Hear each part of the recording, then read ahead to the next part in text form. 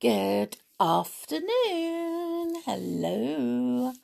Right. Well, we are on chapter 14 of 5 Go to Smuggler's Top. Ooh. Well, chapter 14 is where the others just see George get locked into her room and I think her dad's coming as well, isn't he? But chapter 14 is called A Very Puzzling Thing. So here goes. Julian, Dick and the others rushed out at once, just in time to see Block shove George roughly into her room and shut the door. There was a click as he locked it. "Here, what are you doing?" cried Julian indignantly. Block took no notice but turned to go. Julian caught hold of his arm and yelled loudly in his ear, "Unlock that door at once! Do you hear?" Block gave no sign whether he had heard or not. He shook off Julian's hand, but the boy put it back again at once, getting angry. "Mr. Lenoir gave me orders to punish that girl," said Block, looking at Julian out of his cold, narrow eyes. "Well, you jolly well unlock that door," commanded Julian, and he tried to snatch the key from Block. With sudden vicious strength, the man lifted his hand and struck Julian, sending him half across the landing. Then he went swiftly downstairs to the kitchen. Julian looked after him, a little scared. "The brute," he said, "is as strong as a horse. George, whatever's happened?" George answered angrily from the locked room. She told the others everything, and they listened in silence. "Oh, bad luck, George," said Dick. "Poor old girl, just as you were feeling for the opening to the passage, too." "I must apologise for my stepfather," said Sooty. "He has such a terrible temper. He wouldn't have punished you like this if he thought you were a girl, but he keeps thinking you're a boy." "I don't care," said George. "I don't care about any punishment. It's only that I'm so worried about Timmy. Well, I suppose I'll have to stay here now till I'm let out tomorrow. I shan't eat anything that Block brings me, you can tell him. I don't want to see his horrid face again." "How shall I go to bed tonight?" wailed Anne. "All my things are in your room, George." "You'll have to sleep with me," said little Mary Bell, who looked very frightened. "I can lend you a nightie." "Oh dear, what will George's father say when he comes? I hope he will say that George is to be free at once."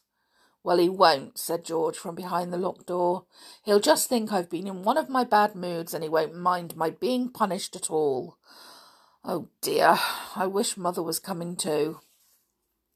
The others were very upset about George, as well as about Timmy. Things seemed to be going very wrong indeed. At tea time they went to the schoolroom to have tea, wishing they could take George some of the chocolate cake set ready for them. George felt very lonely when the others had gone to tea. It was 5 o'clock. She was hungry. She wanted Timmy. She was angry and miserable and longed to escape. She went to the window and looked out. Her room looked straight down the cliffside, just as Sooty's old room did. Below was the city wall that ran around the town, going unevenly up and down as it followed the contours of the hillside. Excuse me, sorry. George knew that she could not jump down to the wall. She might roll off and fall straight down to the marsh below. That would be horrible. Then she suddenly remembered the rope ladder that they had used when they got down into the pit each day. It had been at first kept in Mary Bell's room on the shelf in the cupboard, but since the children had been scared by knowing that someone had tried the handle of the door one morning, they decided to keep the ladder in George's room for safety. They were afraid that Block might go snooping around Mary Bell's room and find it, so George had smuggled it to her own room and hidden it in her suitcase, which she had locked. Now, her hands shaking a little with excitement, she unlocked her suitcase and took out the rope ladder. She might perhaps escape out of the window with it. She looked out again, the rope in her hands. But the windows overlooked the city wall just there. The kitchen, too, must be just below, and maybe Block would see her climbing down. That would never do. She must wait until it was twilight. When the others came back, she told them what she was going to do, speaking in a low voice through the door. "I'll get down on the wall, walk along it for some way, and then jump down and creep back," she said. "You get some food for me somehow, and I'll have it. Then tonight, when everyone has gone to bed, I'll get into the study again, and find the way through to the secret passage. Sooty can help me.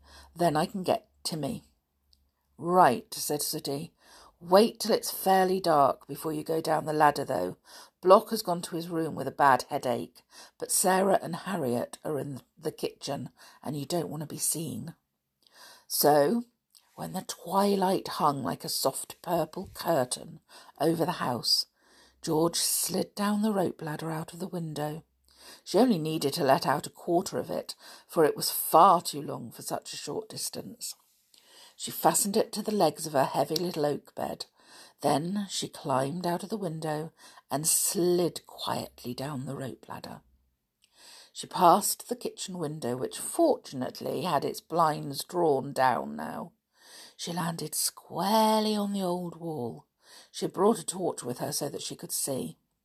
She debated with herself what to do. She did not want to run any risk of coming up against either Block or Mr. Lenoir. Perhaps it would be best to walk along the wall till she came to some part of the town she knew. Then she could jump off and make her way cautiously back up the hill, looking out for the others. So she began to walk along the broad top of the old wall.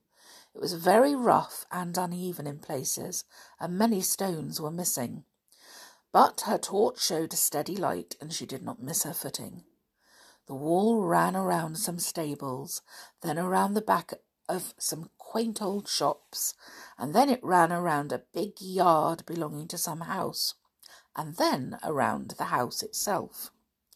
Then down it went around some more houses. George could look into those houses that were not curtained. Lights shone out from them now. It was strange being able to see into the windows without being seen.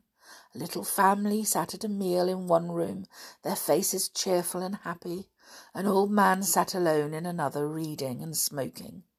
A woman sat listening to a radio, knitting. As George silently walked on the wall outside her window, nobody heard her. Nobody saw her. Then she came to another house, a big one. The wall ran close against it, for it was built where the cliff ran steeply down to the marsh just there. There was a lit window there. George glanced in as she passed. Then she stood still in great surprise. Surely that was Block in there. He had his back to her, but she could have sworn it was Block. The same head, the same ears, the same shoulders. Who was he talking to? George tried to see, and all at once she knew. He was talking to Mr. Barling, whom everyone said was a smuggler. The smuggler of Castaway Hill. But wait a minute, could it be Block? Block was deaf, and this man evidently wasn't. He was listening to Mr. Barling, that was plain, and answering him, though George could not hear the words, of course. "I oughtn't to be snooping like this," said George to herself, "but it's very strange and very puzzling and very interesting. If only the man would turn round, I'd know at once if it was Block." But he didn't turn. He just sat in his chair, his back to George. Mr. Barling, his long face lit up by the nearby lamp, was talking animatedly, and Block, if it was Block, was listening intently and nodding his head in agreement every now and again. George felt puzzled. If only she knew for certain that it was Block. But why should he be talking to Mr. Barling? And wasn't he stone deaf after all then? George jumped down from the wall into a dark little passage and made her way through the town up to Smuggler's Top. Outside the front door, hiding in the shadows, was Sooty. He laid his hand on George's arm, making her jump. Come on in, I've left the side door open. We've got a fine spread for you. The two slipped in at the side door, tiptoed past the study, across the hall and up to Julian's bedroom. Truly, there was a spread there. I went and raided the larder, said Sooty with satisfaction. Harriet was out and Sarah had run along to the postbox. Block had gone to bed for a rest because he said he had such an awful headache. Oh, said George, then it couldn't have been Block I saw. And yet I'm as certain can be that it was. Whatever do you mean? Asked the others in surprise. George sat down on the floor and began to gobble up cakes and tarts, for she was very hungry. Between her mouthfuls she told them how she had got out of the window, walked along the city wall and found herself unexpectedly by Mr. Barling's house. And I looked into a lit window there and saw Block talking to Mr. Barling and listening to him and answering him, she said. The others could not believe this. Did you see his face? Asked Julian. No, said George, but I'm certain it was Block. Go and peep into his room and see if he's there, Sooty. He wouldn't be back yet from Mr. Barling's because he has a glass full of something or other, which would take some time to drink. Go and peep. Sooty vanished. He came back quickly. He's in bed, he said. I could see the shape of his body and the dark patch of his head. Are there two Blocks, then? Whatever does this mean? Wow, well, ooh, it's very puzzling, definitely very puzzling, isn't it? Are there two Blocks? Oh, my goodness, one's bad enough. Imagine having two. What do you think? I think I know the answer, but I'm not going to tell you because I'm not going to give it away if that is the answer. And I could be wrong. So, what do you think? Ooh, is it Block or isn't it? And if it is, how has he done it? Tomorrow we might find out a little more in chapter 15. So join me then. And I can't wait to see you all. Anyway, you all have a great day. Take care. Stay safe. Bye for now.